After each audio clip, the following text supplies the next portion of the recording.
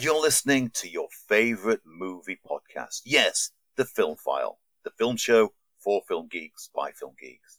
And here is our intro music.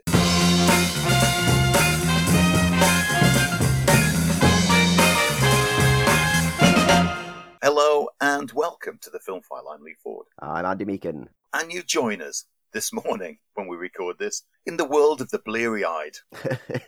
Very, very bleary-eyed today. So, due to stuff, I've got Andy up early. Yeah, and as you can imagine, we've been quite busy at work, so I'm quite tired, quite exhausted. But you know what? Let's throw myself into it. I'm not completely ready, but I can do this. I can get through this. It's your calling. After last week's momentous show, then I think Andy can do just about anything with the film file.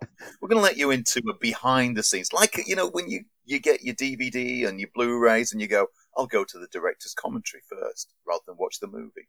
This is last week's episode, director's commentary insight, the behind the scenes making of the film file. So we record this, if you've seen our YouTube links, we record this externally. I'm in my house, Andy is in his house. And that began due to lockdown, really. We used to record together in the same room, didn't we, initially? Which now seems unheard of to be able to do this. So we had a few technical problems. As sometimes happens, unbeknownst to us, we think there had been some sort of an update with either the system that we use or there'd been an update on Google Chrome. Whatever. There was something, and we were having all sorts of issues. It took me about 20 minutes to log in, couldn't get the microphone to operate. Andy had a microphone issue. We got to the end of the first half and I went, Andy, there's something up with your mic. And I should have mentioned it earlier, but I didn't know, because with all the problems we'd had so far that day, the false starts, just thought it was easier to keep going than to come to a dead stop. And then Andy listened back to it, and it was one heck of a problem, really. It was quite a major. It sounded like I was in a warehouse, sat at one end of it with the microphone up on the ceiling at the far end. That's how bad it was. I was distant, I was echoey, I was tinny. So we did something highly unusual, something we don't normally do. And we re-recorded the first half of the show as much as we could.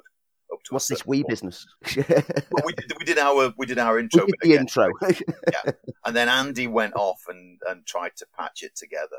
And I have to say, he did a seamless job with some of the best acting and ADR work this side.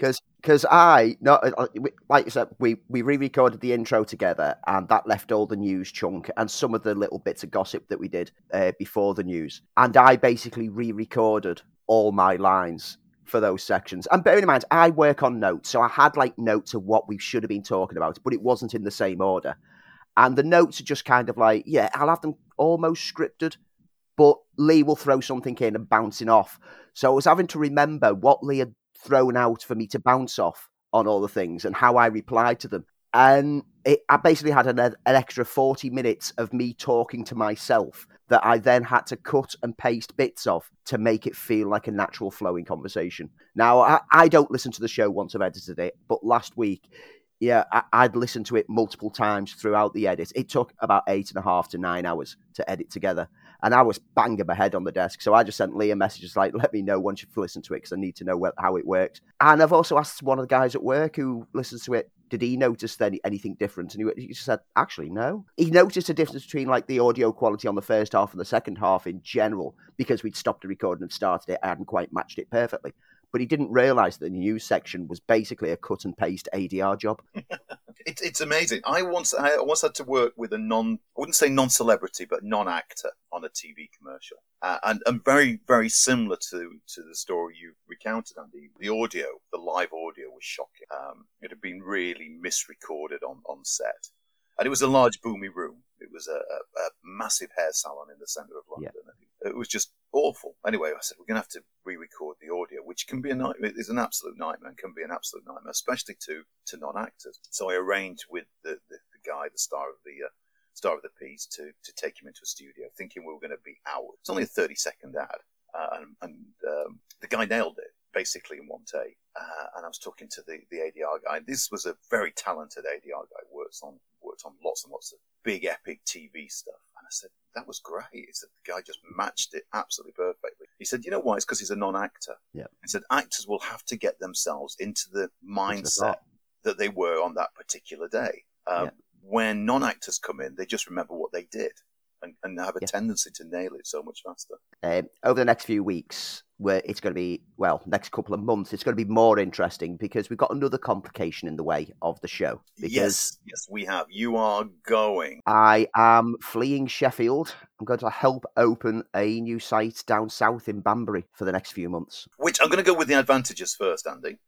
You're going to be more focused when you're staying in your digs to think about the show, because you won't be distracted as much by your Funko Pops and games, everything around you, your family.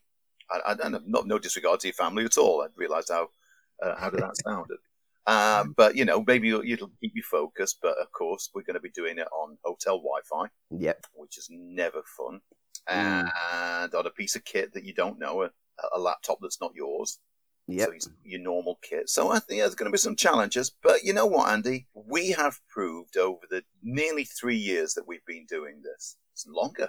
We started in 2017, 2018. Yeah, 2018. It was 2018. Yeah. So we have been doing this a lot to not only faced and eradicated some of the challenges in bringing the film file, but we just see this as a new challenge. Yeah. And we'll rise to it and we'll deliver. There might be a few filler bonus episodes at times because I might have a very hectic schedule with it opening a pretty big venue, but it's a great opportunity for me. There was no way I was going to turn this one down. It's moving away from a family for 3 months, popping back every week or so, but I couldn't turn this one down. There was no way I was going to say no to an opportunity like this. Can I say one more opportunity that we probably not considered? You've got the opportunity to introduce the fair people of Banbury to the film file. Yep. And I've also, I was going to say this to you. What I'm going to do, Andy, because when you start this, I'm going to come down and visit you. Hey, come down and see Banbury. Another friendly face. I'm gonna make a trip. I'll book a hotel and we'll on the right night I'll come down and we'll hang out. Come down. And marvelous. Question of the week this week. Okay, so every week we now set a Twitter challenge, and our Twitter challenge is whatever we think is a good question. Last week's did we get a good response? And it was about songs that inspired us, songs that we like, needle drops to films. So with the question of the week, we didn't get much of a response. In fact, I think there was only you who responded. And this is one of those things. This is one of those things that someone else on Twitter last night commented that you can put out just a random, straight off the top of the head, blurting piece of nonsense and get a huge impact in everyone interacting. Or you can put out a fully thought out question that you think, people who like films will really like this, and get nothing. And this is the bizarre thing about Twitter. You can't predict what kind of questions are going to do it. However, we did have a similar question to this week's question of the week in one of the movie talk on Sundays last year. Right. So I can cherry pick a few of the answers from there. Okay. The question of the week was to do with, like Lee said, to do with needle drops. The moments in films that make you go, ooh, and whenever you hear that song from that point onwards, it kind of throws you back to the moment of the film. That's right. And I mentioned my needle drop was from The Breakfast Club. Simple Minds, Don't You Forget About Me. I can't, if I hear that song, it's always associated with that film. And same with Pretty in Pink, even though the song Pretty in Pink by the Psychedelic Furs came out before, it's now associated forever with the John Hughes movie. Yeah. Nadine Geneva on Twitter, needle drop, Train Spotting. I mean, she's not narrowed down any particular track, but let's be honest, pretty much every track, whenever you hear from Train Spotting, Perfect Day, Lou Reed. You think of the scenes that was used in Lust for Life. Of course, Iggy Pop, Born Slippy. Here's one that's not exactly a needle drop, but it's a moment where music is used to break the tension, and it's Show Me the Way to Go Home being sung by the cast of Jaws. I'm tired and I want to go to bed. Let's be honest, good choice. That's from Carl, who's at Listening to Film. Let's be honest with that one. Yeah, it's not an actual song played, but every time you hear Show Me the Way to Go Home now, as a Jaws fan, that's it. You think of that scene.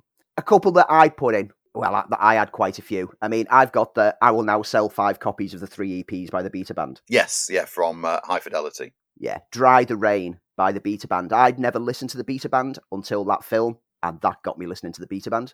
Obviously, Baby Driver stands out huge in mine, especially the use of Intermission by Blair and Hocus Pocus by Focus, which I cannot listen to now without thinking of that tense build-up before a big action scene. Yeah, Harlem Shuffle as well. I Oh, did yeah, a great study choice. of that scene with some film students recently, so great opportunity. Carl, at Listening to Film, also added in every single song choice in the two Guardians of the Galaxy films, Yeah, fantastic. saying that even Escape, which is a song that they loathe, 100% works. You know, my favourite out of that is David Bowie's Moon Age Daydream, which is one of my favourite Bowie Yeah. songs, and it's the shot when they go to nowhere. Yeah.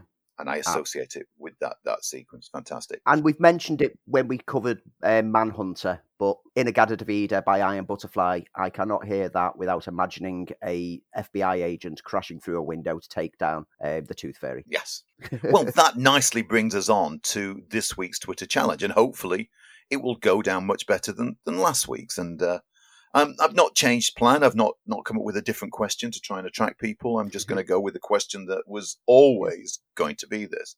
So we talked about movie reboots a couple of weeks ago, and we got a good response to that one. But what I'm going to mention now is TV series that have been developed into big screen outings, and sometimes hugely successful. Mission Impossible. Sometimes not very good. Starsky and Hutch. Sometimes downright bizarre, like 21 Jump Street. And then stuff that's really forgettable, like the big screen version of the Beverly Hillbillies, or even the Sweeney. Yeah. So I'm going to ask this week, if you were going to take a TV series that you loved as a kid, or you love now, and there was going to be a big screen version, what would that TV series be? Where would you take it? What would be your adaptation of a TV series into a movie? Okay. So I just get the ball rolling on it, and I've given it a lot of thought. Clearly, the front runner is the $6 Million Man. Yeah, I mean, that's something that's been discussed so many times and never really. Yeah, there was a Kevin fruition. Smith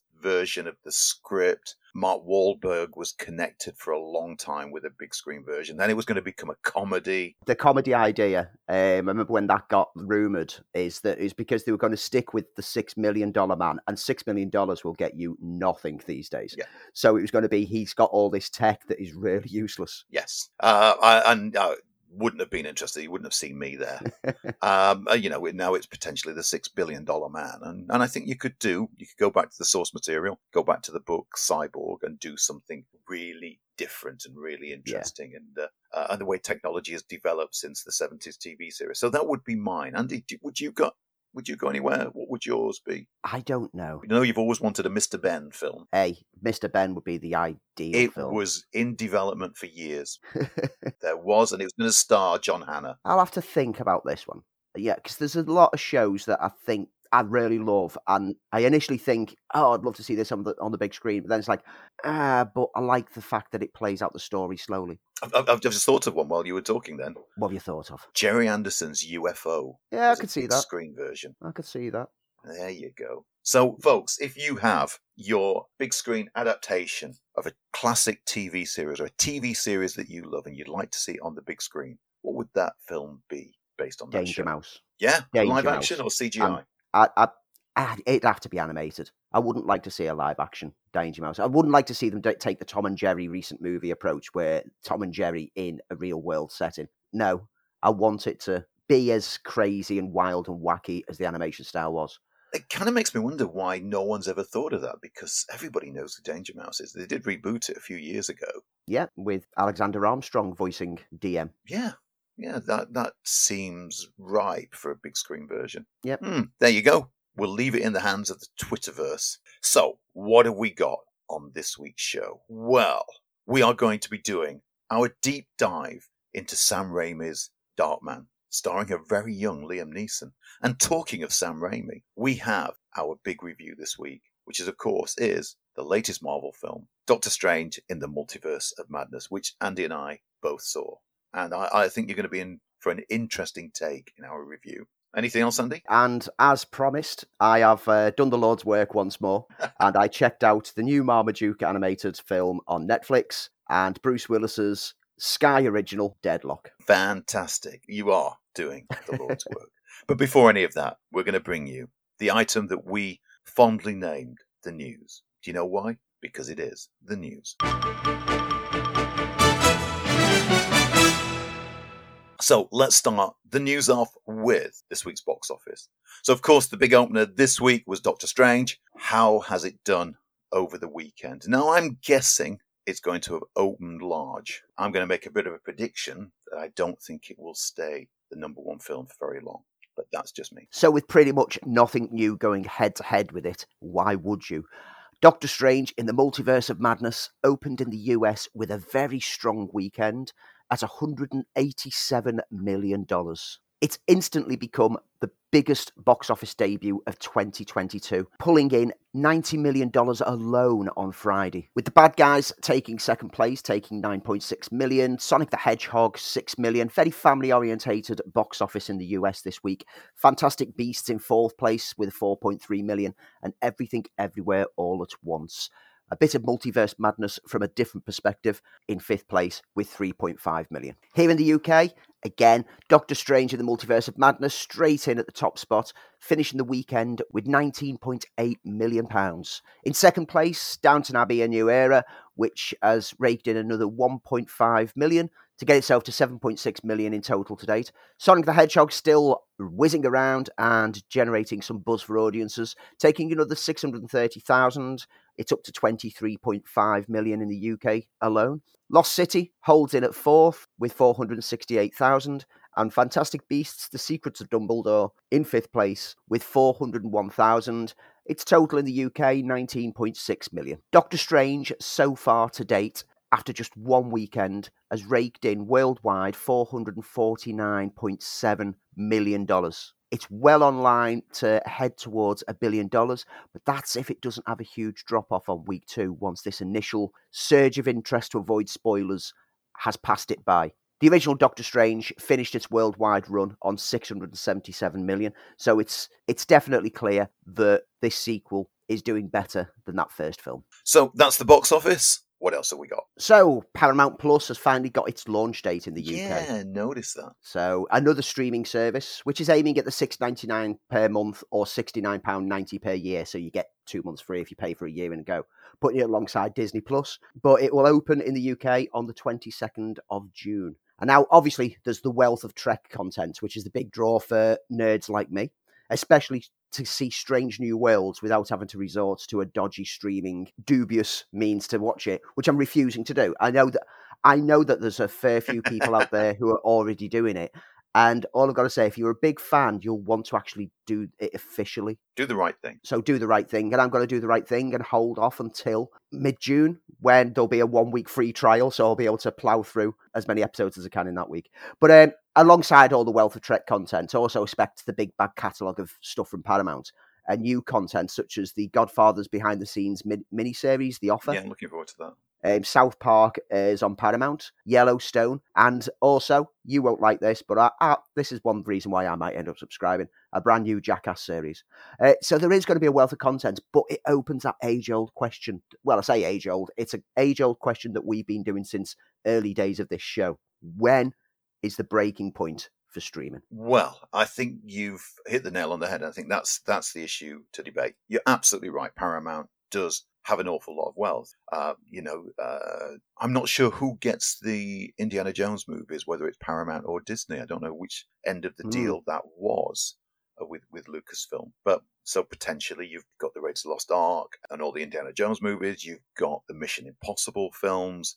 Star Trek clearly is the big winner out of this. Now, the interesting thing with Paramount is, unlike Disney, Paramount's not a household name to the majority of non-film fans. Yeah. It doesn't have that connotation of, why should I have this? I mean, Disney is a foregone conclusion, let alone Star Wars, let alone Marvel. It's family orientated film, and if you've got kids, then it's a no brainer. I don't know anybody who didn't subscribe that first week during lockdown to Disney. I really don't. Yeah. So I think that's a big key part of their marketing. Why choose another streaming service, and why choose Paramount?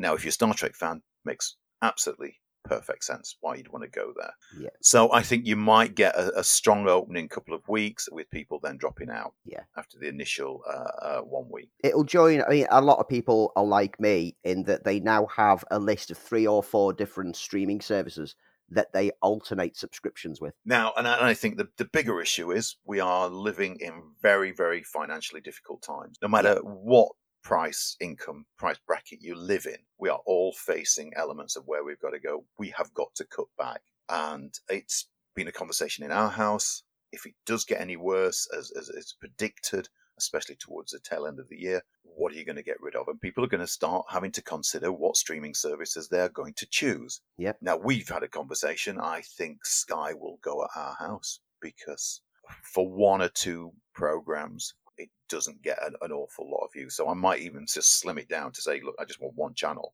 for Sky if I can do that. And they'll probably give me that rather than leave. And then it's who's left. Prime isn't going to go because Prime shopping. Yeah.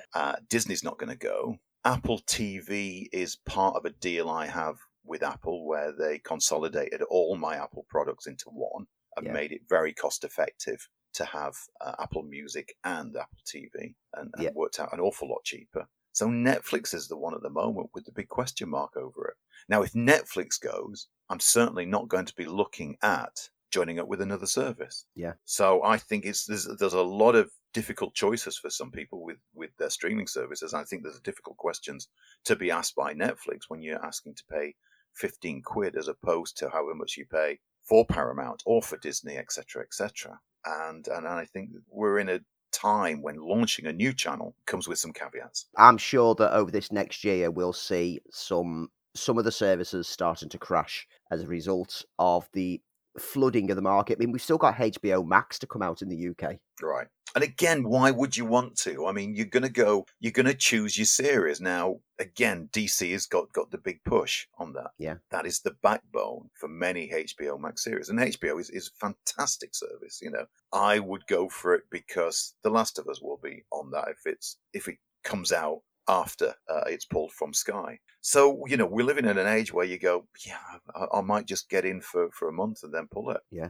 So we'll see. Anyway, moving on. After the news last week that there was troubles in production on the new Fast and Furious film, with Justin Lin exiting the film over creative differences, the current rumour has it that Louis Leterrier is now the top choice to take over and is apparently in talks trying to work out details.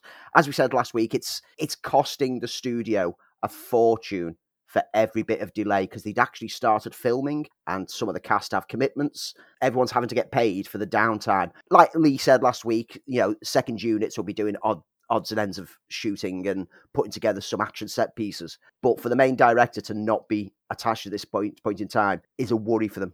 Details need to be worked out, but if the film could be back on track by the end of next week. We said, didn't we, last week, that by the time we did this show, they would have a director ready to go.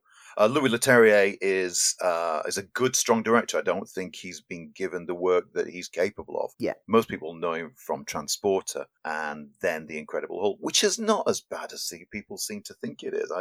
I watched it again recently. I think it's a very strong, especially in comparison to some later Marvel Universe movies. I think it's a really strong film, and Leterrier is a really good action director, so he fits the bill perfectly. And as I said, I'm friends with him on Facebook. I don't know how. He's also the kind of director, as he showed with Now You See Me, he can actually balance characters as well. So fingers crossed. I think it's a great choice, although I'm not that bothered with the film. And you report over at THR to do with the leaving of Lin. Claims that the production budget for Fast 10 has now ballooned and is hitting upwards of 300 million. It's putting a lot of pressure on it to perform at the box office. And at the same time, it's suggested that Lin ultimately left due to creative clashes with both Universal and the producer star Vin Diesel. Oh, what a surprise. Someone had a clash with Vin Diesel. We kind of suggested that, didn't we, from our own? Yeah. Well, it was just common sense. From his history, basically. Yeah. The trade papers says that Lin penned the script thinking it would be locked as they went into production, but that the studio then brought in another writer to polish the dialogue, and then a meeting on April the 23rd led to a major disagreement with Diesel when the actor presented his new notes. Lin reportedly said, "This movie is not worth my mental health," and within 2 days, he and the studio had agreed upon him departing it. Right. The outlet added that Diesel is involved with the writing process and could essentially veto action sequences as a result. Universal gave a statement to the trade saying any creative differences leading to Justin Lin's exit were with the studio, not with fellow producers, cast or crew, because they don't want to. Yeah, it'd be strange if Universal's head up, like top brass turned around and went, yeah, it was Vin Diesel's fault. It's all his fault. So they're basically absolving him of responsibility because that's what a studio's supposed to do. Yes, it's a buffer between creatives. If Fast 10 goes back into production pretty swiftly, it's still planning to hit cinemas May 19th next year. But it is going to end up being a hugely costly venture as a result of these problems. Okay, in other news. Well, TV-wise, I mean, we got to see the Cobra Kai Season 5 trailer this week. Is Cobra Kai worth my time, Andy? It very much is. It's absolutely brilliant. I can't express enough how easy it was to fall into the characters of that series. And yes, it taps into the nostalgia element, but it's one of those things that does it in the right way. It doesn't just do nostalgia to cover over the cracks in the story. It uses it to draw on for the emotion and heart, drawing from the Karate Kid films. It plays the characters the reverse way round at times, that you get to find that the guy who you thought was the bad guy in Karate Kid actually wasn't. Okay. Great series. Well worth checking out. But Season 5 has got a release date as well. September the 9th, which is only 9 months after the previous season ended. The new series will see Daniel taking drastic measures to bring down Terry Silver, while Johnny will travel to Mexico with Robbie to find Miguel. That meant nothing to you because you've not seen any of the series. But to all the Cobra Kai fans out there, they know what exactly that will refer to, and they will be getting as excited as me.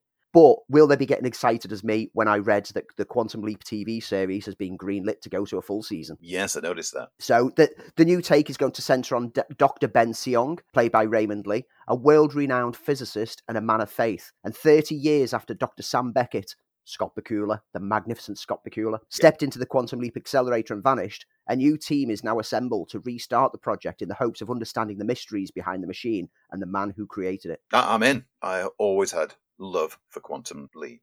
Strangely enough, I never saw the last episode. It's one of those really great last episodes that really, like, it left it open but also closed it at the same point because they knew that they weren't getting another series, but they always hoped they'd have a way to bring it back at some point, and now they can actually draw from that and play into it. Whether Scott Bakula himself will pop up is unknown as of yet, but given the fact that every time he's asked whether he'd return to Quantum Leap, he's always very enthusiastic about it, I wouldn't be surprised if we do see him from time to time. The series was ordered to pilot in January. Apparently the pilot was so well received by the studio that they've just straight away just gone full season, go for it. Okay, staying in the TV world, Viola Davis is reprising Amanda Waller in a Peacemaker spin-off series. There's talk already for Peacemaker Season 2 once James Gunn is finished with the MCU, and I think they finish filming Guardians of the Galaxy 3 just this very week. Yes. James Gunn is reportedly talking to do a next series, but there does look to be a separate series starring Viola Davis. Yep. Kind of sticking with Suicide Squad. David Ayer, who made the first Suicide Squad film, has come aboard to direct Jason Statham's fast-paced action thriller, The Beekeeper, at Miramax. Jason Statham in a fast-paced action thriller? No, I was just about to say, is there any other kind of pacing to a Jason Statham action flick? The Beekeeper is penned by Kurt Wimmer, who penned The Recruit, Salt, and the Thomas Crown Affair remake. Oh, he's a good writer. Yeah. Deeply steeped in the mythology of beekeeping. The unconventional story follows a man's personal journey of vengeance, which takes on national stakes. Filming will start in September in London and Atlanta, with Statham, Wimmer, and Bill Block set to produce. This is also Statham's third recent Miramax film, following Guy Ritchie's Wrath of Man and the upcoming Operation Fortune. There's going to be a spin-off film for the Crazy Rich Asians franchise, I'm going to call it now, because the film is already getting a full sequel, which is in development, which is going to be based on the second book in the trilogy, China Rich Girlfriend. But now they're going to spin off a story around Gemma Chan's Astrid character, exploring her romance with Charlie, who was seen in the final moments of the film. I never thought there'd be a Crazy Rich Asians cinematic universe.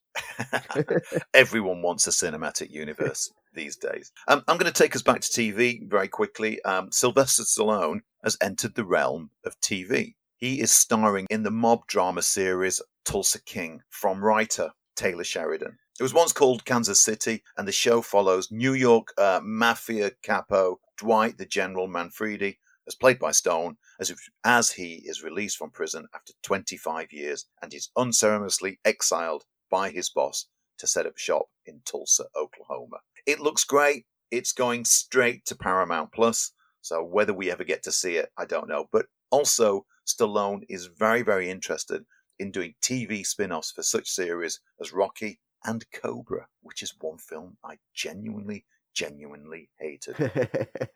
I don't think you're alone on that one. Do you remember when John Woo was good? I do remember when John Woo was good. I remember him before he went Hollywood. Yep. And that was my entry with The Killer. Well, funnily enough, with The Killer, he's returning back to that film to do a remake of that. I mean, it's 1989 that film came out. He's doing a remake of that film for the Peacock streaming service. Okay. The original, as you and I know, starred Chow Yun-fat, Danny Lee, and Sally Ye, and followed an assassin who accidentally blinds a nightclub singer on his last job and then agrees to take one more job to get money to pay for her expensive eye surgery.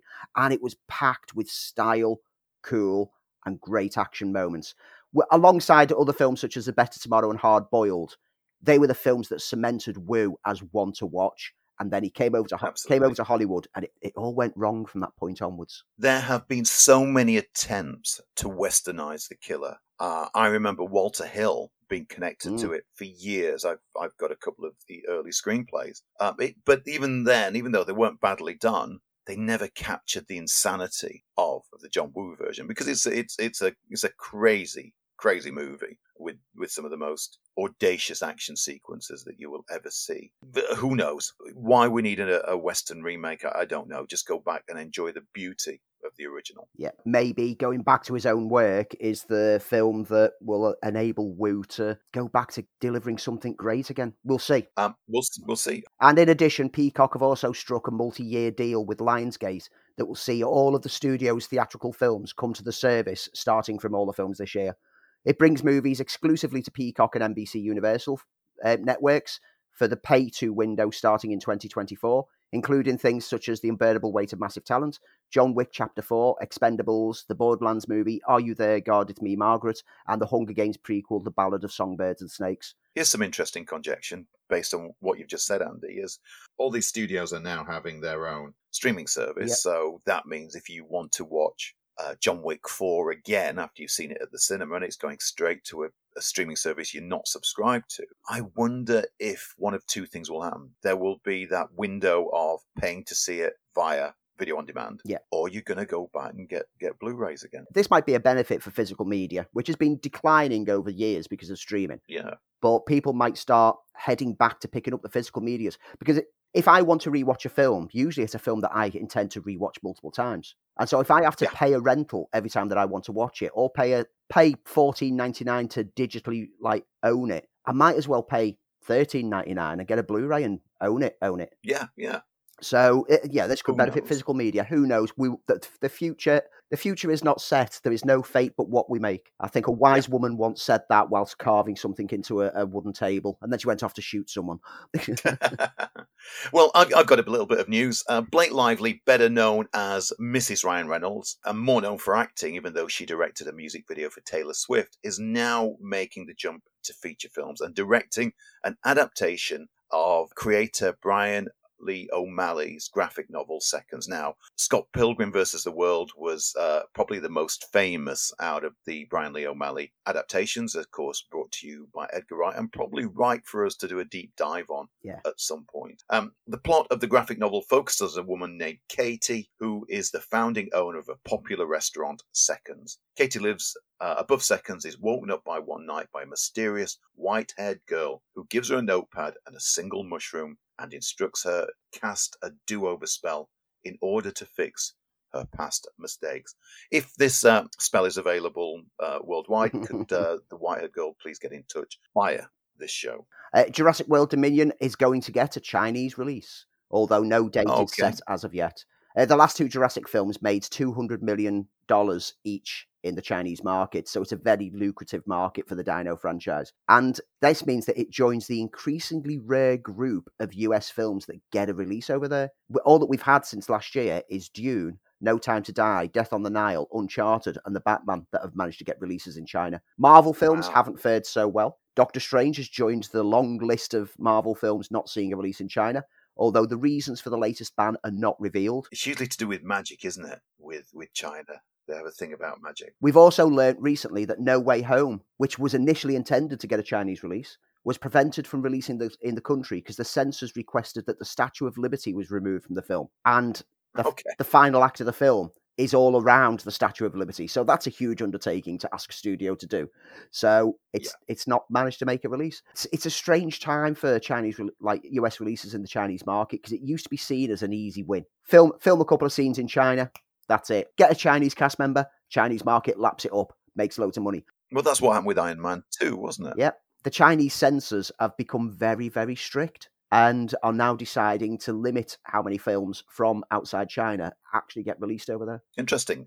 Frank Grillo, who we do love on the show, is starring in a new film by the Machinist director, Brett Anderson, who's good to see him back on the big screen because he's ended up kind of relegated to TV, and he does it fantastically well, but it's good to see Brett Anderson turning out a new feature. Yeah. He is starring in The Daggered. No, it's not a spelling mistake. The story focuses on Jack, played by Grillo, a father looking to control his family's isolated rural life when his eldest daughter comes of age and the family must confront the Dagon, terrifying, deadly creatures that surround them every night. We like Frank Grillo a lot. Yeah. Great screen presence. My perfect choice for the Punisher. He's just got great acting chops, but he's also got a wry humour, which works so beautifully. I love a good Frank Grillo film, and a lot of them are like straight to streaming. You know, the kind of straight to streaming nonsense that you kind of see Liam Neeson in these days. But because of his presence, they're so much more engaging. Yeah. The Jason Momoa film project, which was going by the working title of The Executioner, has been picked up by Warner Brothers Pictures.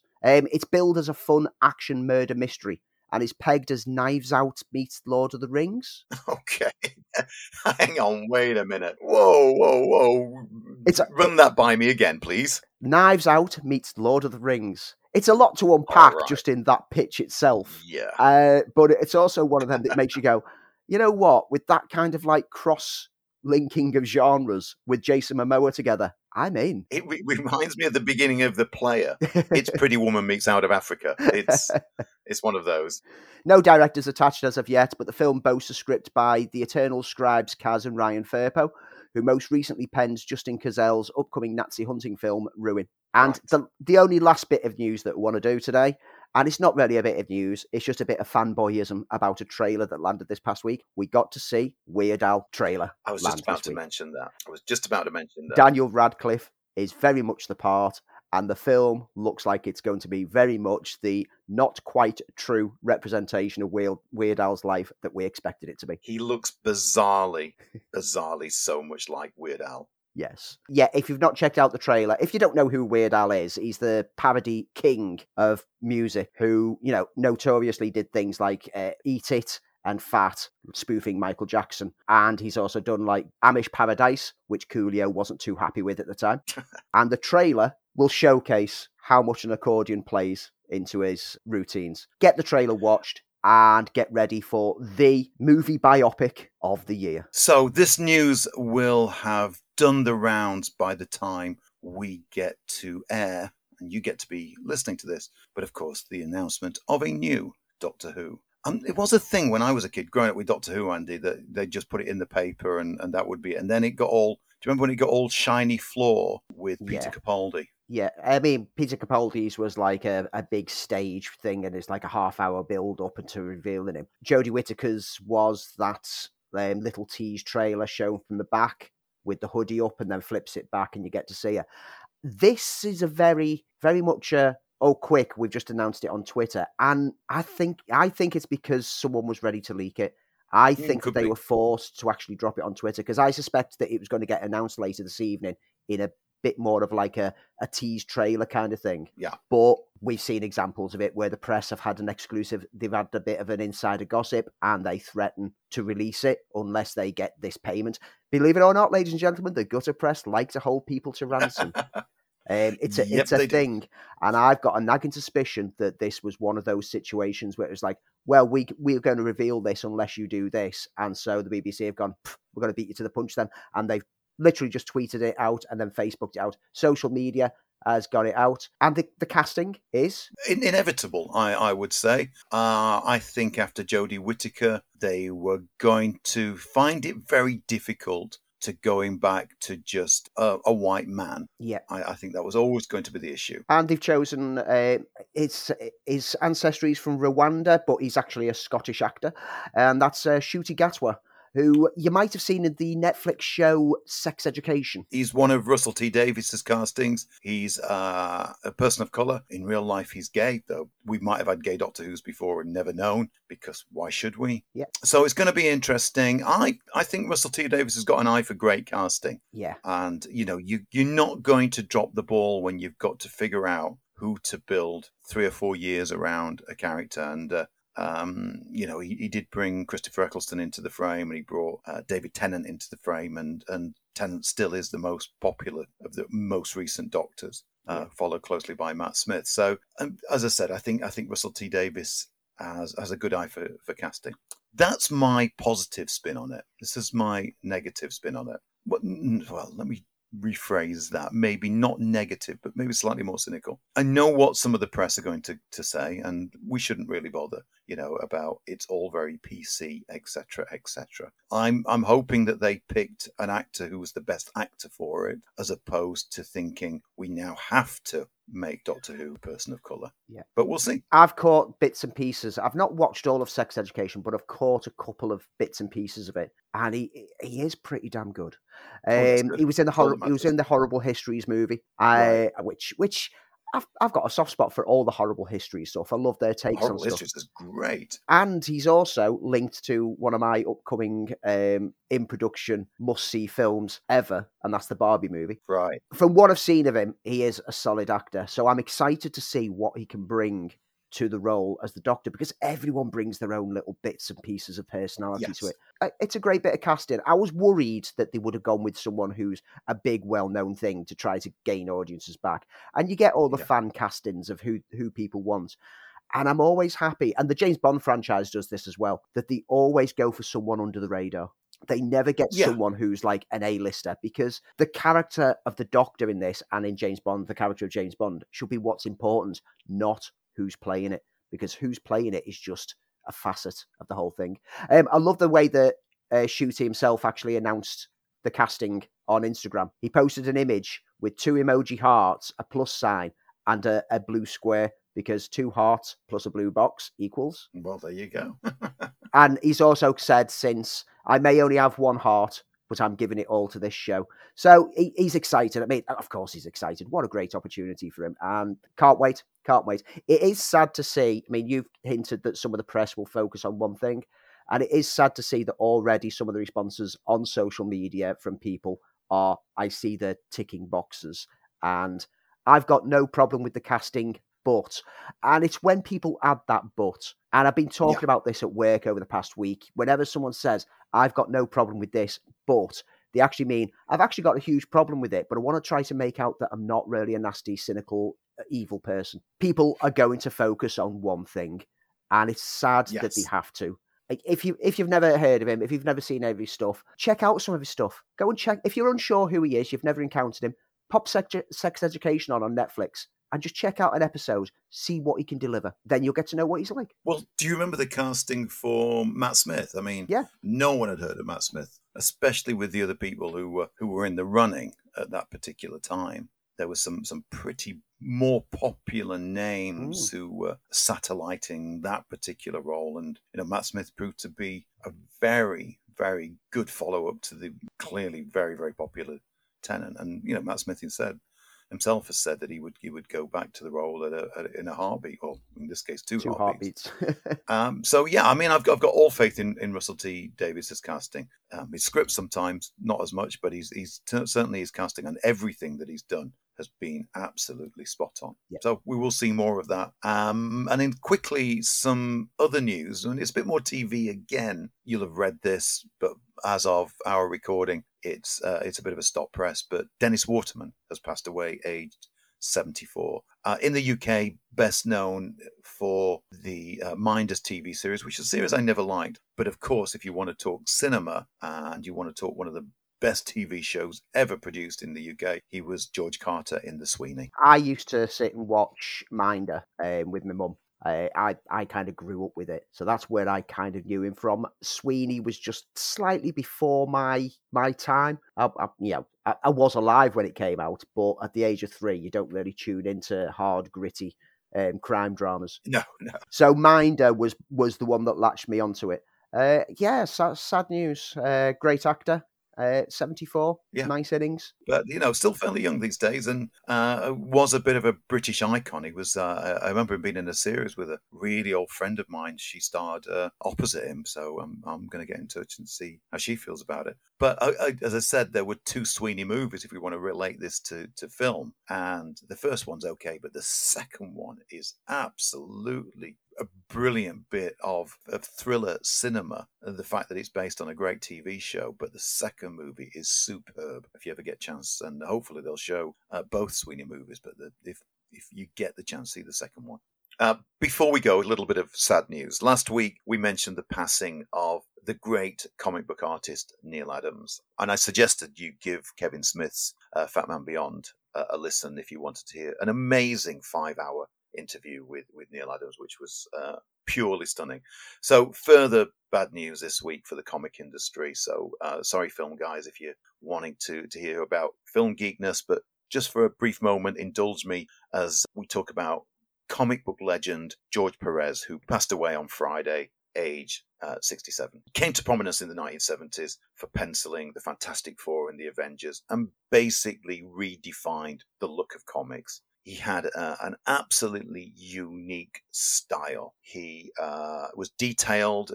All of his work had a beautiful amount of detail. He was renowned for drawing team books and would draw multitudes of characters in one setting. And each one of those characters, he embedded personality just through his pencils. He moved over to DC, where he relaunched the New Teen Titans, which is the influence for the TV series The Titans. He penciled the landmark limited series Crisis on Infinite Earths, which changed comic book history. He relaunched Wonder Woman's both writer and penciler, and brought Wonder Woman bang up to date. His Justice League versus the Avengers is just an amazing piece of work, beautifully done, and is being re-released to tie in because he's had cancer for some time before his sad passing, and it's just a beautiful piece of work. One of the top artists of my lifetime. I love George Perez's work. He never failed to deliver a comic that didn't have just beautiful layouts, beautiful pencils, and it's a sad loss to the industry. I know he's been ill for some time, but our condolences to his friends and families, and even more so, our condolences to the industry. Just a genius artist, and will be absolutely missed. And that is this week's The News. So thank you as ever for sticking around for the Film File. There's much more to come as we look into this week's deep dive, and we'll be giving you reviews of Doctor Strange. But before that, the bit that I have to do, the little bit of sell. If you don't subscribe to the Film File, then please do so. Head over to your favorite podcast platform, check out the Film File, and hit that subscription button. And remember to leave a like. And hey, while you're at it, please leave a review. There's so much more we want to do with our ambitions to basically take over the world. And the geeks will inherit the earth. I'm pretty sure of that. And if they're not, then they ought to. So if you want to know more about the Film File, you can do so quite easily by doing exactly this. Head on over to Twitter, follow us at FilmFile UK, look for us on other social media platforms. FilmFile UK is what you're looking for. Or you can email us thoughts, suggestions, reviews, top 10 lists, anything at all. Just drop us an email, podcast@filmfile.uk. You can even send us homing pigeons. We might not send it back, but you can send a homing pigeon. Well, thankfully I'm vegetarian, so I won't be eating said homing pigeon. I can't promise anything. Okay. And now it's time for this week's deep dive into Sam Raimi's Darkman. Who is Darkman? I gotta tell you something about me. He has the power to look like any man. There's two of both of them! But he is unlike any man. I know who's behind our little troubles of late. In the darkest hour, There's a light that shines on every human being but one. Darkman, rated R.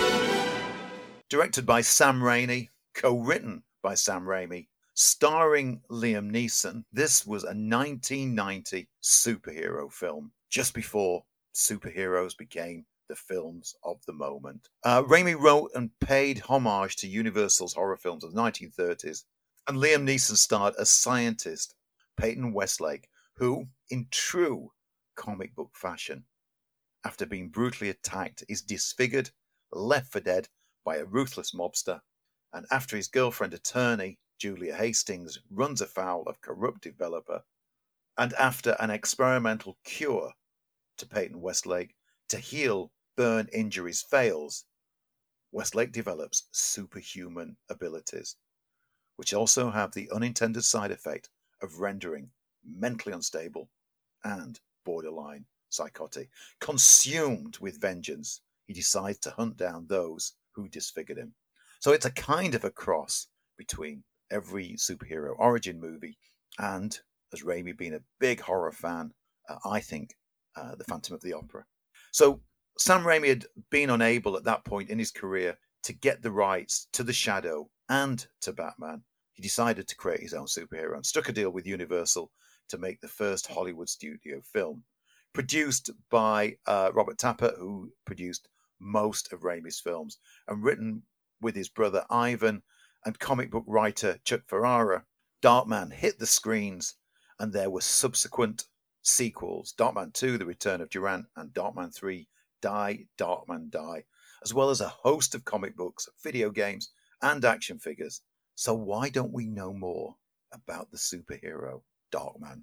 And is it overshadowed by Sam Raimi's future superhero directing work? I think it's safe to say that Sam Raimi probably wouldn't have ever got the Spider-Man gig if he hadn't have created this superhero himself and demonstrated his love of the comic book genre, because this is a film that, even though it's not adapted from a comic book, it feels like it actually should be. And it plays out very comic booky. It looks very comic booky. And it's just got the energy of all the best comic books of the time, just with a wholly new creative character. Now, I was lucky to see this on the big screen when it first came out. Yay, I was finally old enough to see something on the big screen that we've been talking back on. And I remember me and my mates watching this, and then after we'd seen it at the cinema, we couldn't wait for the home release so we could actually rent it, or one of us buy it on VHS and watch it over and over again, because it just captured the spirit of the previous year's Batman. You know, that Tim Burton brought this dark edge, Batman-esque nature, and Darkman seemed to tap perfectly into that same kind of style.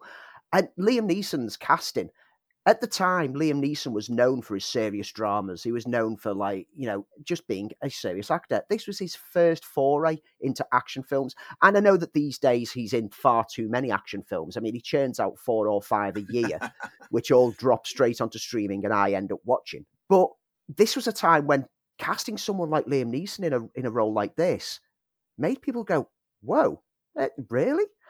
And he's got such a good approach for it. I did read somewhere that he did a lot of research for the role, including going to burn survivors support groups. Okay. To learn how people who have suffered from disfiguring burns cope with everyday life, and how they get over their shame of what they've become, etc., and what kind of issues it gave them. So he completely committed to it. He didn't just see it as a flippant throwaway comic book role.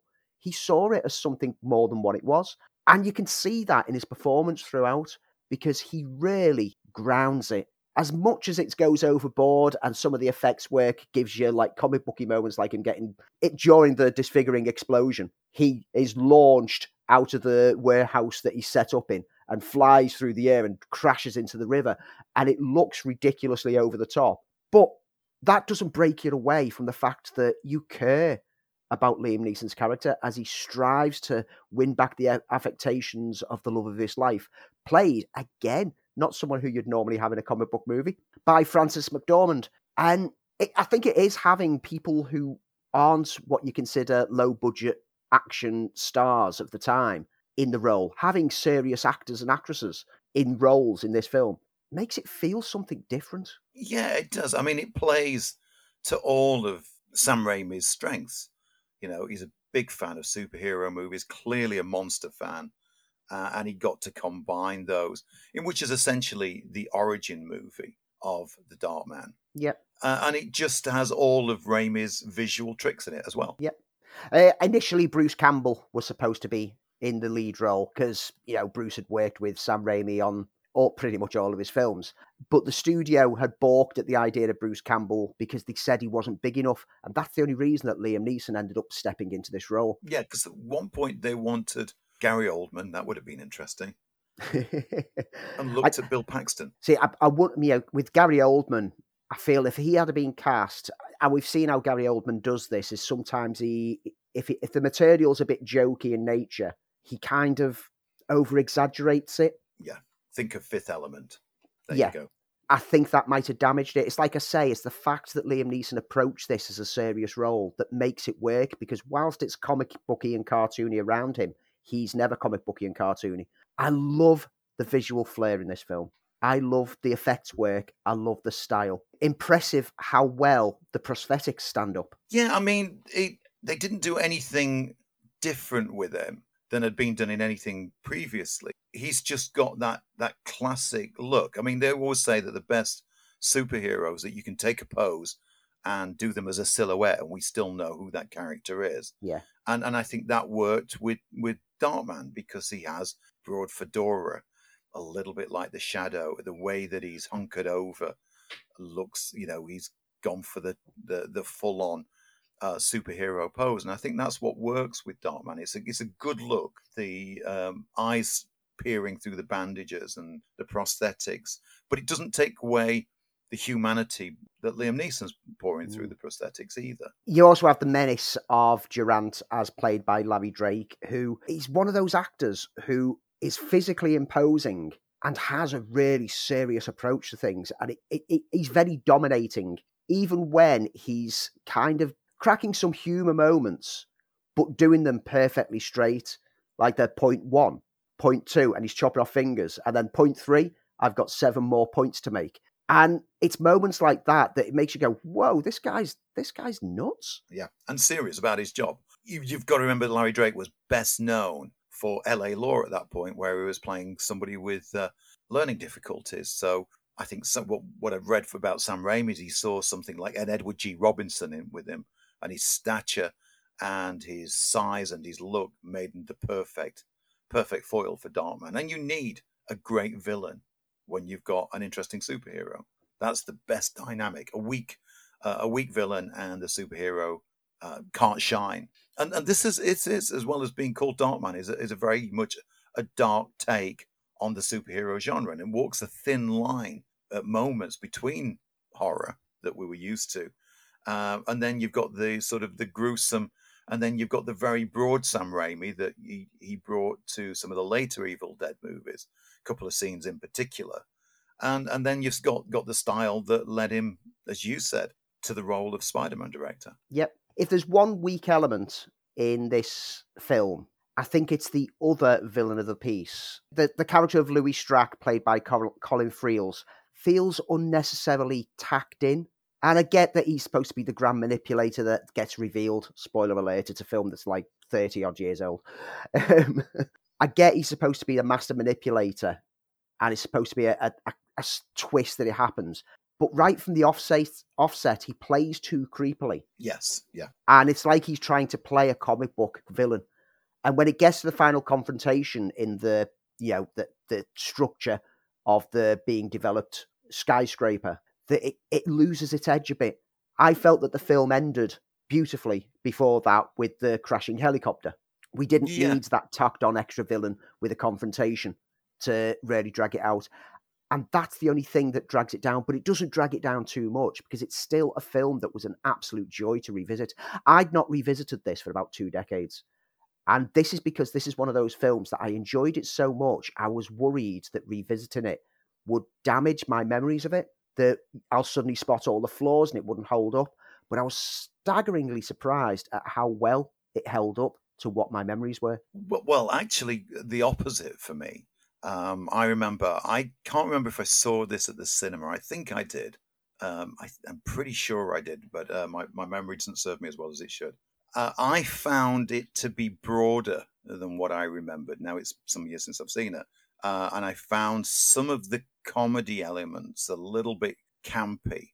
There's one scene in particular which throws me out, which is, with the scene where Liam Neeson's talking to himself he gets the little tin hat and puts it on, or the oil can thing, and that scene just completely threw me out of the movie.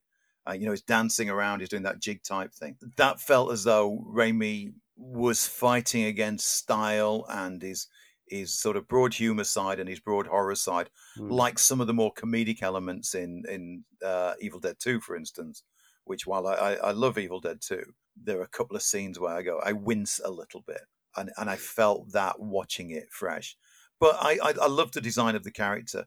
The more solid superhero, and especially the alter ego scenes, play very, very well. The carnival sequence, for instance. And Liam Neeson is proving here that he's a capable leading man and managed to keep that role for the next 30 years. Yep, like you said at the head of this, the film spawned 2 sequels, The Return of Durant and Die Darkman Die. I've never seen those. Neither are worth checking out. I have seen them in the past. They cast Arnold Vosloo in the lead, and they went straight to DVD. And they deserve to go straight to DVD. They were interesting ways to expand it further, but they just didn't have the production polish that the first film had.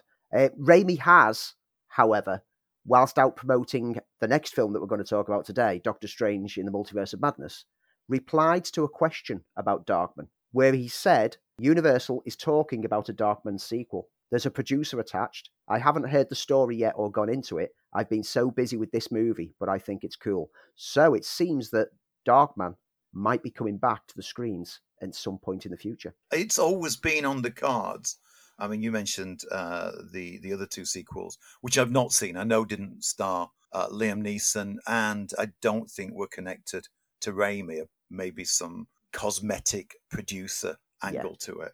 There was going to be a TV series at one point. Universal financed a 30-minute television pilot with British director Brian Grant ready to shoot it. Larry Drake reprised his role as Durant, but nothing ever came of it. So there's always been a bit of love for it. You know what? If you want to bring back a superhero movie now, and Netflix or Prime would be the perfect place for this, now is the best time ever. Yeah. So that was Darkman. We'll have another deep dive next week. But Andy, if you want to catch Darkman, where can you find it? You can rent it on pretty much every network. It's not available for free anywhere at this point in time. A couple of quid for a rental, or just go and purchase it. I think it's worth a purchase, especially if you're a Sam Raimi fan, and especially if you're a fan of Sam Raimi with a Danny Elfman score to it, because Danny Elfman's score in this, I mean, it does have thematic similarities to a certain other costumed hero from a year before it, but that's Danny Elfman for you. It's a cracking bit of comic book fun. So pick it up, get the Blu-ray, treat yourself. And now it's time for this week's reviews. And of course, there's only one really big review to be had, and it's not a Sky original. It is, of course, the MCU's latest entry into their pantheon of characters. A sequel to Doctor Strange. This is Doctor Strange in the Multiverse of Madness. The multiverse. It's life or death. Could use an Avenger. There are other Avengers. We'll get you back on the lunchbox.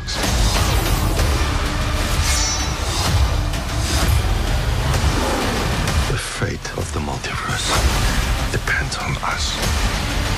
No pressure, then. Doctor Strange in the Multiverse of Madness. So Andy and I both got to see Doctor Strange a couple of days ago in ahead of any of the reviews yet. So it was always interesting to see what people were going to say about it. We are going to be very careful and trying not to spoil some of the big giveaways. So what shall we do, Andy? How do you want to play this? I think if we talk about it non-spoilerific, and then what we'll do is we'll talk about some of the spoiler stuff separately, which will be tagged on to the end of the show. That way, if people don't want the spoilers, then once you get to the end of the show and you hear that famous theme tune of ours, stop the recording there. Okay, that's fair.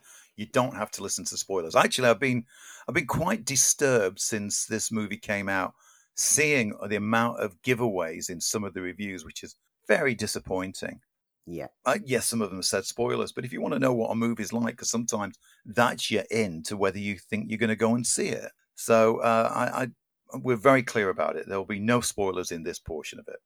Okay, so the plot. After encountering a girl, American Chavez, who has the power to traverse the multiverse, Dr. Strange turns to Wanda Maximoff for advice and help with fighting off the monstrous, mysterious entity that is on the girl's trail.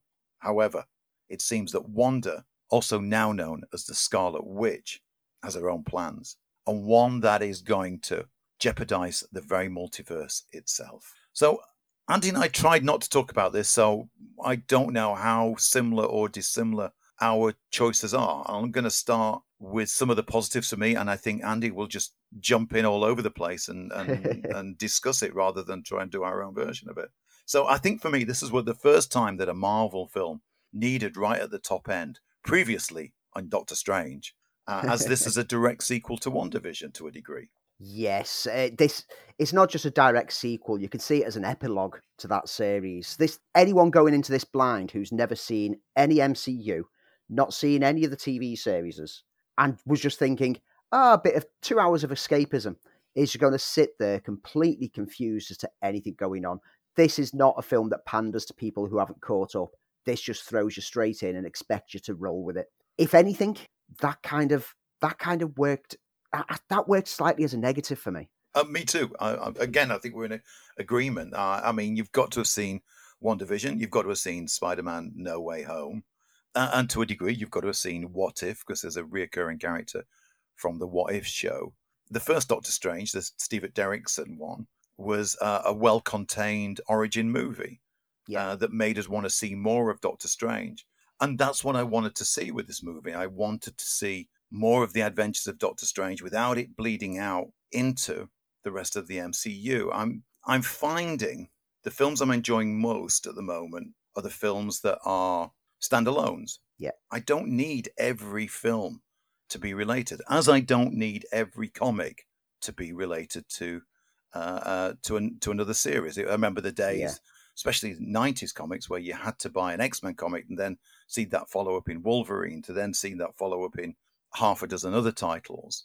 It feels a little bit like that. Yeah, if you keep that comic book analogy, then this feels like it was a crossover event where you had to read some crossover titles, but they've not given us them. Look at the comic book of Civil War, which was 8 issues, but you had to have read 400 other issues from other titles in order to get the full story. And that's what this feels like. It feels like Civil War the comic, because Civil War the comic was battle after battle after battle after battle. You had to get the story elsewhere.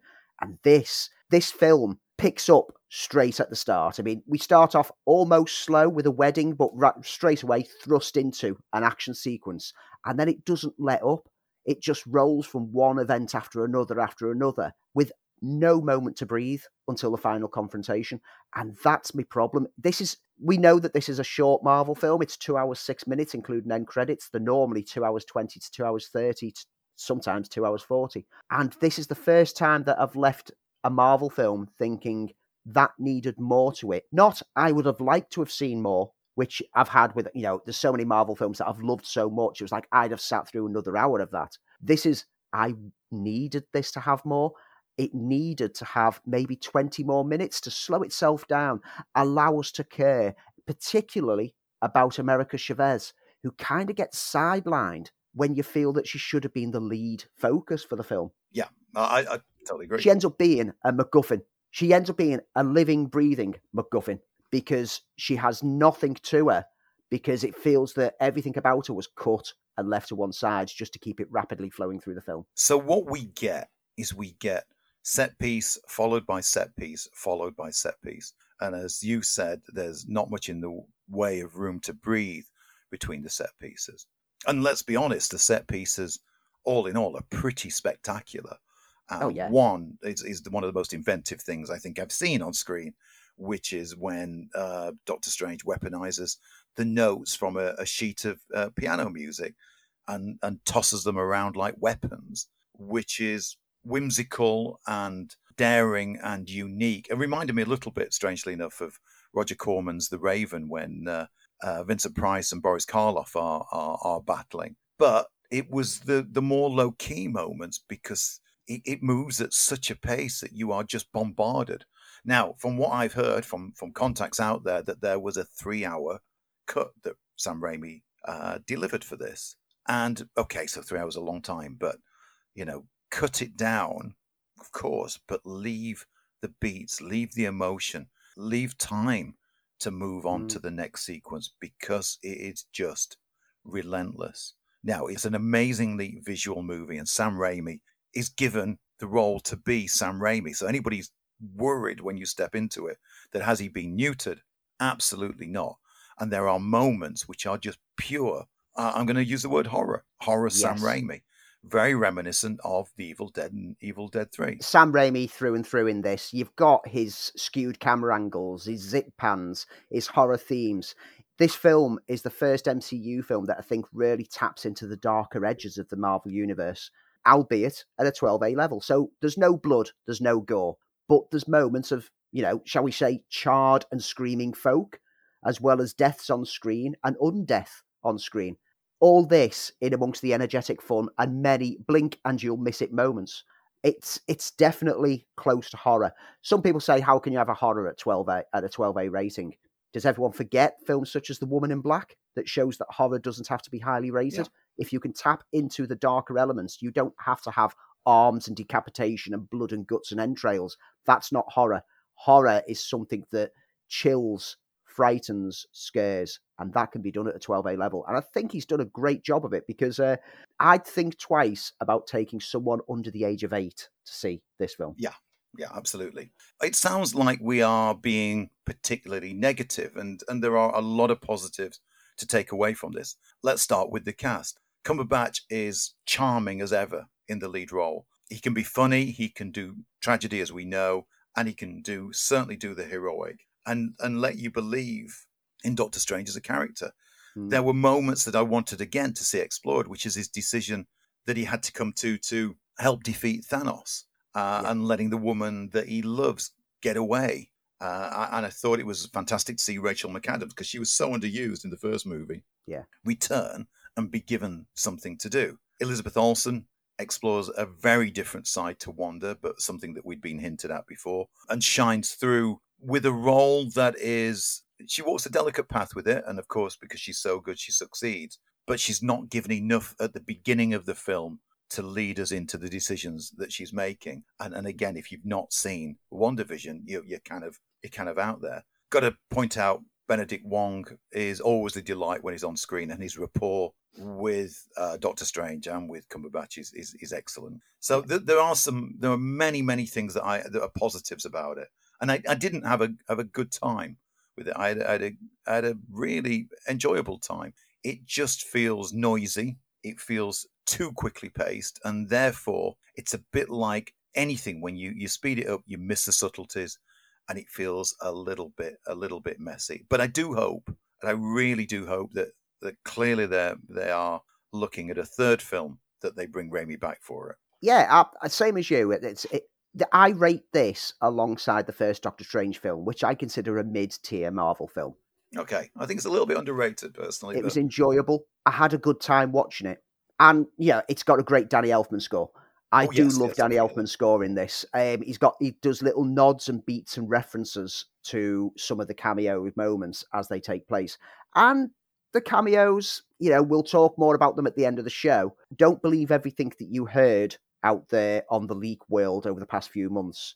And I think that's one of the biggest problems this film's got, is that over the past couple of months, people have built up this idea of what this film will be in their head based on rumours, leaks, fan speculation, and it will never live up to that. It's also following hotly on the footsteps of a film that did similar things on the Spider-Verse aspect, and I don't think it's as enjoyable as that film, and some people will sadly say that this is a garbage film because it doesn't live up to what Spider-Man was. It's not a garbage film.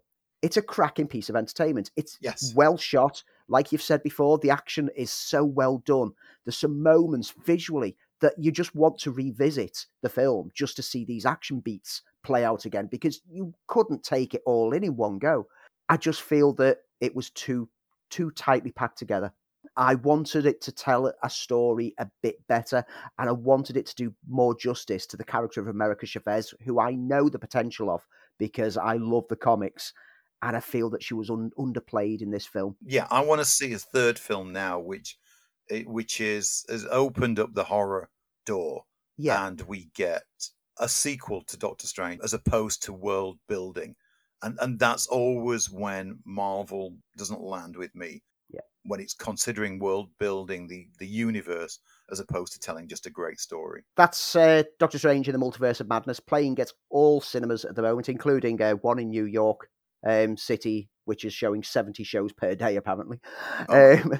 Get yourself down to the cinema, enjoy it. But like I say, if you've got really young uns and they can kind of get scared quite easily, maybe consider not taking them along. This is a 12A for a reason. 12A means that you should take some parental responsibility because there might be some dark matter in here, and there's some very, very dark and scary moments. While we're in the world of Marvel then, Andy, shall we just quickly give our thoughts on Moon Knight as a series, and in particular the last episode? Yes. So we've been following the show. We mentioned Moon Knight when the first episode had dropped, and we said that we'd come back to it at the end of the season because we wanted, instead of doing our weekly jump in and updates and not really being able to talk too much about it, we wanted to wait until the whole thing had played out this time.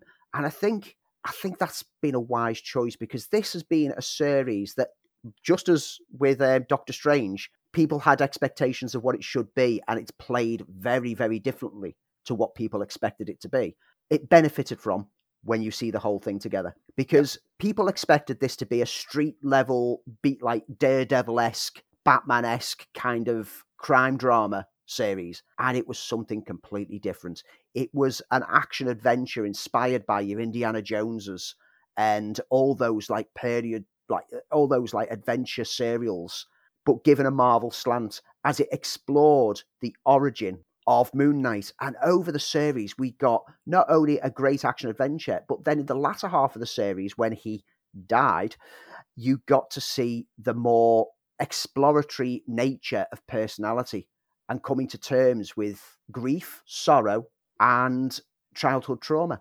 It's a series that has tackled so many mature issues throughout it, and it's had me hooked throughout, particularly with the visual flair and stylings that it added to all the mythology around it. And then you get to the final episode, and the final episode stuck the landing beautifully. I agree. This is one of my favourite shows. I think this and Hawkeye are kind of top of the list at the moment. And I liked it because it was detached from the rest of the MCU, even though there are a few nods to it, but you can watch this in isolation of it. Everything that I found wrong with Doctor Strange. It did something different with the character, except that it didn't, because there have been that many iterations of Moon Knight as a character. Yes, he started out as a kind of a villain. Then in the late 70s and the 80s, he became Batman-esque, right down to the fact that he was a billionaire. Yeah. Then they went with the whole Fist of Koshnu, which this series is very much based on. Yep. Then the Brian Michael Bendis run, which again redeveloped the character and played up the unstableness of the character's mindset. And then, of course, you had the recent runs, which had the Mr. Knight character, and you got, which this series was heavily influenced, the Jeff Lemire series, in which all the identities were kind of understood as to why they existed and met each other, strangely enough, in a psychiatric ward that may or may have not have been of this earth. So there was a lot of recognizable points. So this character has had many, many split personalities, depending on when you came into it. One of the things they couldn't do Daredevil, and they couldn't do a Batman-esque character, because everyone would have said, he's just like Batman. So clearly they had to play with a different canvas, and that's why it worked. And again, this works down to the fantastic casting, and Oscar Isaacs carries Moon Knight with remarkable portrayals of initially two minds inhabiting one body. And the moments when he flips character from mild-mannered Stephen Grant to Mark Spector with literally a blink of the eyes, it's just been some fantastic performances and worthy of awards, though I doubt it'll go there. I think it's worthy of awards. Yep, completely agree. This is within my top tier of Marvel TV shows to date. I know that it was initially pitched as a one season mini series and done, but it was noticed that instead of being a series finale coming up, its season finale was coming up in the last few episodes, which suggests that they're now considering taking it forward. I don't know whether it would need another season or whether I'd like to see Moon Knight move into the Blade movie when that comes to the big screen. Yeah. But I'd be very excited to see any further news and any further developments on this character because I have loved every moment of it. And now I'm more and more intrigued to see the Jake character play out his part. Yeah, well, you can't leave the series with that little cliffhanger without exploring more about it, because that just opens up for the next season. Interestingly enough, the Moon Knight character is probably the least interesting out of all the personalities, because it's a character in a hood and a mask. It just proves that if you're going to do superheroes, you have to have the great alternate identity to get you to that point. Otherwise, you're looking at somebody who's either CGI or a character whose face is hidden or partially hidden. So I think Oscar Isaac knocked it out of the park, and we got something very, very unique that opened up the MCU into this other world of magic, which clearly play into the next Thor movie with the idea of more than one set of gods. We got scope. This show was shot in the States, in Budapest, in Cairo, and in London, and feels international. And we got a couple of episodes where the caved version of Moon Knight didn't even appear. Mm-hmm. But that didn't matter, because this was the Stephen, Mark, and Layla show, and that's what made it interesting. So, as you said, let's bring on another season, because I think there's an awful lot more to explore in this bizarre love triangle of a film. Andy, what else have you got review-wise? So let's start with Marmaduke, another comic book character adapted from a newspaper strip, which is very popular in the US, maybe not as much of a hit over here, and arrived on Netflix in animated form. We have to do something about Marmaduke. He's a handful.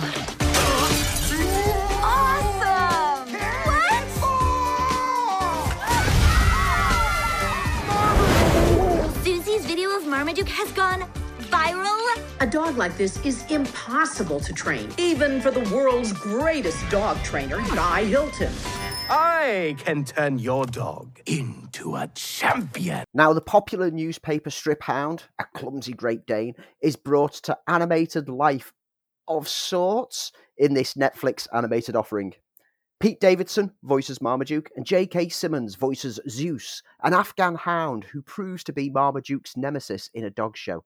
But don't let those two names fool you into thinking any care has been put into this film, as both stars lend absolutely nothing to the voices, and were clearly just paying the bills with this one. At the same time, the animators clearly decided that the way to go was to give the movie a retro kind of style that makes it look like early Pixar.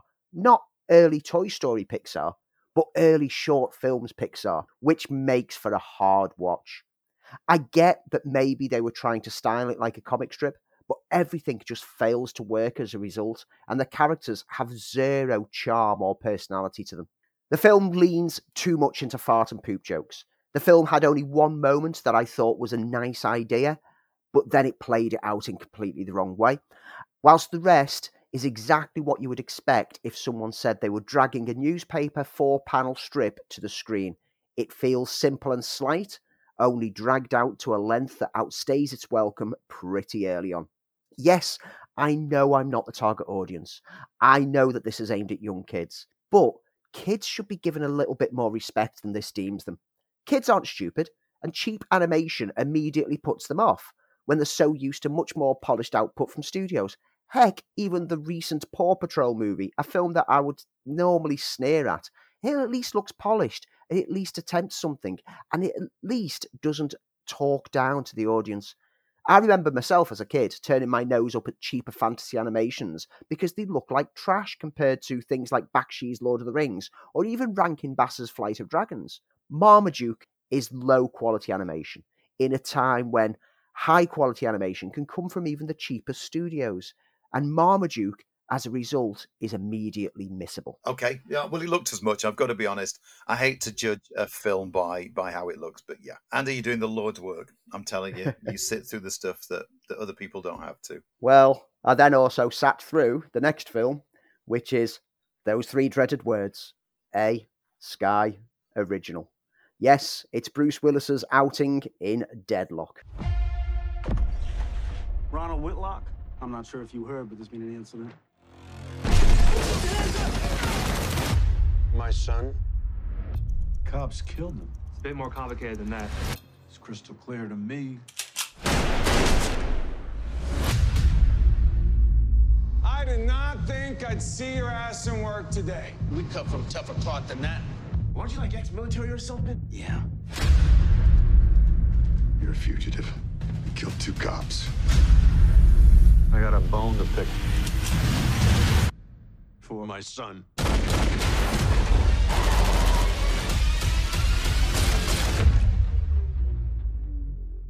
Deadlock sees a team of rogue mercenaries take control of an energy plant and hold everyone hostage, whilst threatening a nearby town with flooding and destruction. In this Bruce Willis starring Die Hard-esque action thriller from director Jared Cohn.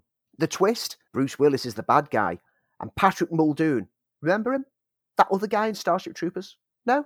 Oh well. He's playing the retired Army Ranger who's the one person who can save the day.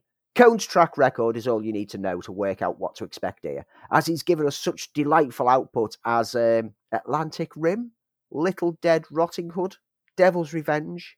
Oh, and not forgetting the great majesty of 12-12-12. Yes, when 2012 came around and 2012 the movie came out, of course, 12-12-12 was a cheap rip-off of that idea. Deadlock takes the Die Hard formula and simply transposes it to a hydroelectric plant. It plays as flatly and generically as you would expect, and with the level of performances that we've come to expect from those involved.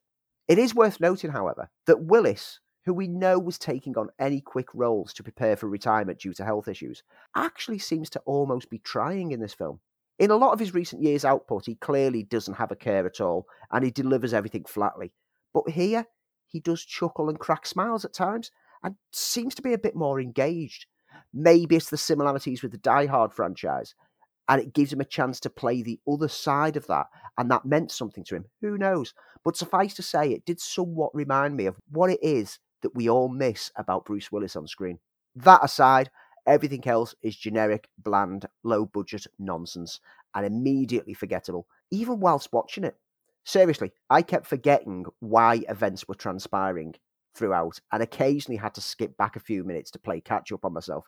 In the UK, this got released on Sky with the 3 words, A, Sky, Original, which told you everything that you needed to know. Well, it's hard now, isn't it, to sort of judge Bruce Willis, because we know that he was making these choices to basically proffer up his bank account and not have to worry about the way that his life was sadly turning out. It is a shame that he won't be remembered in his later years for anything decent. And of course, we're all going to judge the later years as predominantly garbage. Yeah. But if you're going to think of Bruce Willis, go back to the highlights of his work: Die Hard, Last Boy Scout, Fifth Element. When he was at his peak, and sadly, as I say, we know why he did them. It's a shame that they're out there. Really, that's our reviews. Andy, what can we expect over the next week? Is Doctor Strange going to be on the run from the other cinema outings, or has he got pretty much a level playing field? Well, after a few weeks of there only being one new release per week, we've actually got a few landing this week. We've got Firestarter, the new Stephen King adaptation. Oh, is that next week? That's next week. Blimey, Charlie! For some reason, I thought that was months away. It's just come around. We've got Everything Everywhere All at Once, which seems thematically perfect to link with Multiverse of Madness, because it looks like a better Multiverse of Madness. Yes. We've also got Father Stew, which is the Mark Wahlberg personal journey kind of film that he was talking about a couple of weeks ago. Now TV and Sky are showing Ghostbusters Afterlife, so there's a chance to jump back into that nostalgic beauty. Still got to catch up with it, Andy. Netflix has Senior Year, which is a comedy starring Rebel Wilson. I will not be watching this one. I don't care what my commitment is to watching bad films. That's as far as I will go. You know, we're talking what we talked about Netflix earlier. I'm just hanging on for Stranger Things, which is due in the next couple of weeks. Yep. Umbrella Academy. Yep. And Sandman. And then after that, that might be the time to release my Netflix contract.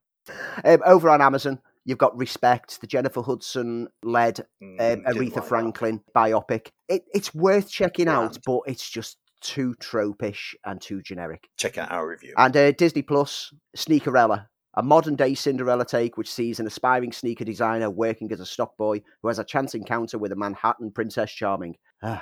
I'll end up watching that one. You know, moving on. No, you don't have to, and you don't have to do all this. Don't do it, Jason. Remember, you're going to be out. Well, you're going to be away from home. Perhaps that's all you're going to be doing. Yeah, maybe. Find out which one of these shocking films I watched next week. I guess that's about it for this week. But before we go, and we do this every week if you're a loyal listener, and that is our neat things. Things that we've watched, enjoyed, you name it, we'll tell you our neat thing and share with you.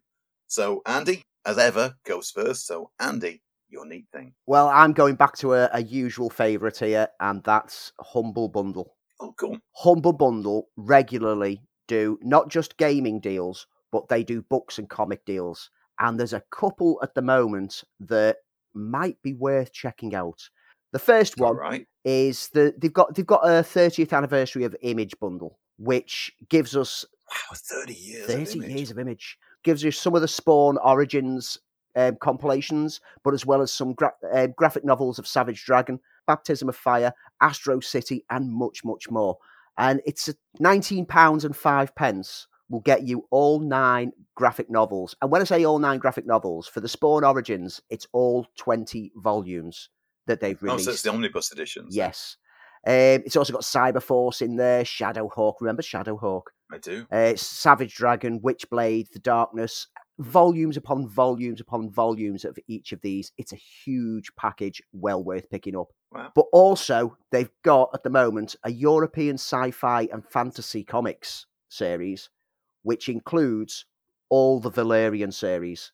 And I've had my eye on the Valerian Laureline series of graphic novels to collect for a while. It's like 23 volumes, I believe, in the whole series. Yeah, it's huge. I mean, it's been running for years. So alongside other graphic novels from the French market of graphic novel sci-fi, of Distant Worlds, Namibia, and so on and so forth, all 23 volumes of the Valerian Laureline, £19 and 6 pence, 54 items in total within there. If you're a comic book fan of any kind of genre, always check in on Humble Bundle, because this week alone they are going to cost me a fortune, because they've been dropping so many comic bundles. It all goes to a good cause, doesn't it? You can decide on the slider as to how much goes to Humble Bundle, how much goes to the developer, and how much goes to charity. So each of the bundles is raising money for charity. When they did the Ukraine appeal, all the money went to charity on that one. And with that, I got a wealth of video games that I'll never get around to playing. But if you've never checked out Humble Bundle, it's well worth popping into, because I spend a lot of money there for a very good reason. I'm raising money for a good cause, and I'm getting a huge bargain at the same time. You can choose, if you want to pay more. You don't have to pay that £19. You can pay more than £19. But check it out, especially for the Image 30-year one and the Valerians selection. Marvellous. I've got a lot of comics. This is what I'm going to be doing when I'm down in Banbury. I'm just going to be reading comics. I don't blame you. It's a perfect opportunity to catch up.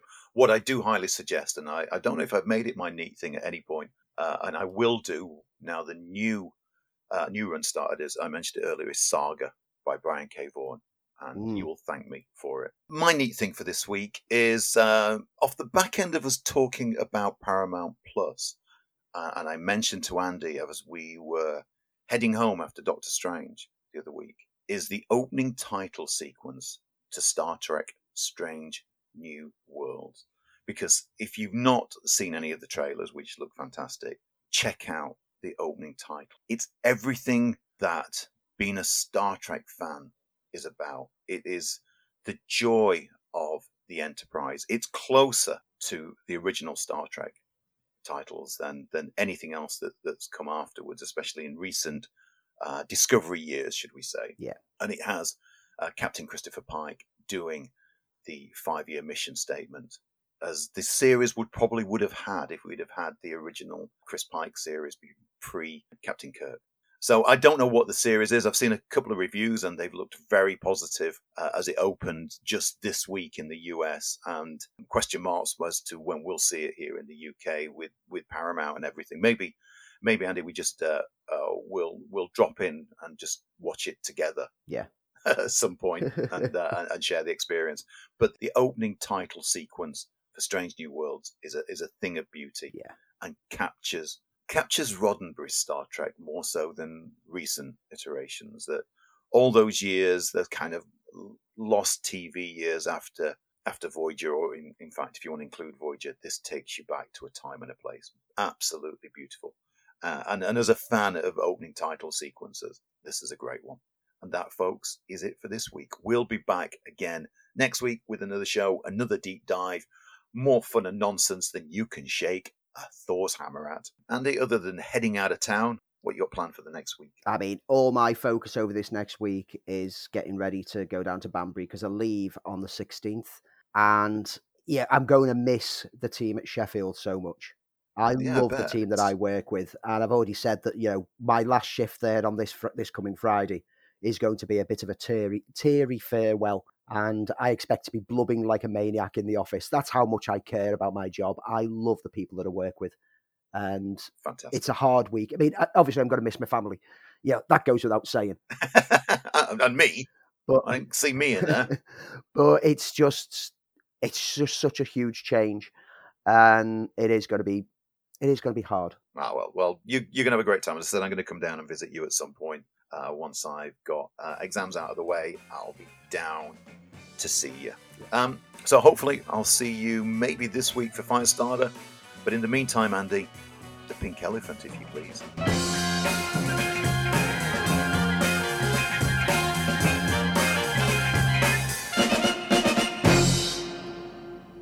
So let's do the post credits. Our post credits reveal. We are very Marvel this week. We are. So thank you for sticking around.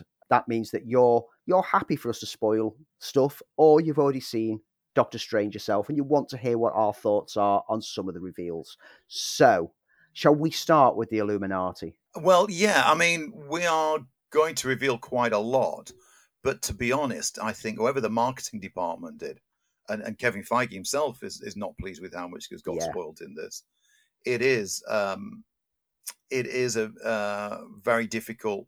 There are some genuine surprises, and some surprises that really, really should have been left until the viewing. But okay, I think while I liked this, I like the Illuminati idea. Again, it felt like a sequence that if you were to take that out, it wouldn't have changed the story and the narrative of the movie. Yeah. So yes, plenty of fan services, but difficult because I enjoyed it. I mean, I actually had a silly grin on my face when we saw some of those characters in the flesh, but analyzing it afterwards, it didn't matter if they were there or not. Seeing how the scene plays out, and I didn't pick it up at the time, but when I was thinking about it afterwards, the scene was played out as though it was like and now introducing, here's a big reveal. And like you say, the marketing spoiled a lot of the reveals. A lot of the leaks and, the TV spots have pretty much spoiled everything. And you could see that it was framed in such a way to be, you reveal one and you go, oh, then it reveals another, and then it leads up to, and here's Patrick Stewart as Professor Xavier. But we already knew that was happening, so why do such a build-up? But we got to see the best bit of fan casting come to light, and I was quite pleased that I did not know this in advance. It's been rumoured, but I dismissed so many rumours, because at the end of the day, it was rumoured that Tom Cruise was in this film, and he wasn't. It was rumoured that there was going to be an alternate version of Iron Man in here. There wasn't. But we got to see John Krasinski as Reed Richards, and my heart leapt, because I instantly thought, surely when they go for a Fantastic Four movie, they're going to stick with him. They have to, don't they? They built it on the back of that. This close to a Fantastic Four movie coming out to have Mr. Fantastic, played by John Krasinski, the fan favorite, and they kept it under wraps. And you know what? I looked over to you and we both had big, silly grins on our faces because it was like the time when you saw Hawkeye in Thor and you went, "Oh my God, it's Hawkeye! It's Hawkeye! Oh my God!" Yeah. You know, the Captain Carter character appears, and again, nicely placed into What If. And you saw Captain Marvel, Lashana Lynch, appear, and then, and I just felt they were doing the guy right after that disastrous TV series. You got Anson Mount reprising his role from the dreadful TV series as Black Bolt, looking like Black Bolt. And you know what? I want to see Black Bolt now, and I want to see Black Bolt played by Anson Mount because it was the role he was born to play. That, and of course, Christopher Pike now, and it was a wonderful little moment. Yes, it was fan service. As I said, you could take the scene out and nothing would change the outcome of the story. I mean, as Professor X hovers into view in a bright yellow wheelchair, ripped straight from that 1990s animated series. And even the music from the series. The music. Danny Elfman's little nod of like, diddle-diddle-diddle-diddle, and it's like, oh, yeah. And you couldn't help as a fan of all these properties to just feel like excitement build up as they're all revealed. Yes, it's an unnecessary scene. Yes, it adds nothing to the film, but it was pure fan servicing that I kind of embraced. Anson Mount, so many people at work was like, "Who was Black Bolt?" It's like Anson Mount. It's like, why? It was like, "Oh, you didn't watch the TV series, did you?" I was that one person who watched the series all the way through, and I wanted to see him. Yeah. And, it was bad. On IMAX. It wasn't great, but he was great throughout it. He played Black Bolt through that series perfectly, playing a silent character and being able to convey everything. Wow, what an actor. And it was nice, like you say, it was a really nice nod to bring him back for it. But it's for Krasinski. I mean, let's be honest, I'm hyped and stoked for the idea of the Fantastic Four. They're my favourite Marvel family. They've been my favourite Marvel comic since day one. And I can't wait to see the big screen outing. And if they get John Krasinski, come on, it's got to be his wife who plays Sue Storm. Yes, absolutely. It feels set up to do that. I always thought that Benedict Cumberbatch was fan casting. It was almost so obvious to play Doctor Strange, and they really listened to what the fans had been calling for. But it worked. It was a double-edged sword. One that we just thoroughly enjoyed it. We saw that, and we saw Patrick Stewart get to do something other than just sit in the chair. And we got all the characters in a fight scene. And it just proved how powerful that the Scarlet Witch was becoming in that scene, that she could defeat all those characters. I mean, these are characters who were supposed to have taken out Thanos, and she just basically gets rid of them like that. That's how powerful the Scarlet Witch is. That's magic. And then we get another reveal in the mid-credit sting. Okay, and again, this is where, not with the mid-credit sting, but I didn't understand how it flowed from the ending of the movie. Now, as a fan, I thought the mid-credit sting ticked all the boxes. Because you get the reveal of Charlize Theron as Clea, who's mistress of the Dark Dimension. She's Dormammu's daughter? Can't remember. I mean, she's been in it since the Steve Ditko era. She has been Stranger's on and off love interest all the way through. Even when they were filming Doctor Strange, it was speculated that that's who Rachel McAdam was going to be playing, because she's integral to the Doctor Strange mythos. So it was fantastic. And again, you and I going, is that Charlize Theron? Is it? I don't know. Yeah, she just steps out to just basically take him on an exploration into the Dark Dimension, because that's the portal that she opens behind her. And like you say, it kind of doesn't quite sit nicely with how the film itself ended, because the film itself ended with him strolling down the street, all happy, save the world, and then dropping to the ground in pain as his third eye pops out. And then we're just suddenly, and now he's strolling down the street and things happened and he's fine with it. It's like, what's happened? What have I missed? And I get the feeling again, we've missed a huge chunk of exposition and story and detail. But you know what? Just for that mid-credit sting, it's one of those mid-credit stings as well that I love as a comic book fan, but also hate as a comic book fan, because it means that all the people who don't read comics are now asking me what on earth that was about. And I've now got to explain it for the next few weeks. Yeah. But it's great. They're back to doing Marvel mid-credit stings that if you're just a general audience member who's never read a comic book in your life, you're just going to sit there baffled and confused. And then we get to the final end credits sting, which is it's the cameo that everyone knew was going to be happening. It's a Sam Raimi film. Of course, Bruce Campbell is in the film. And he's in it earlier on as a street vendor who Doctor Strange does a spell on. So he starts hitting himself. And then this end credit bit. Campbell. Oh, man. I've loved watching audience reactions to this over the past weekend, because about a third of the audience find it funny and love it. Everyone else looks at it going, what? Have I just sat through all that for this? Because if you're under the age of, I'd say, 35...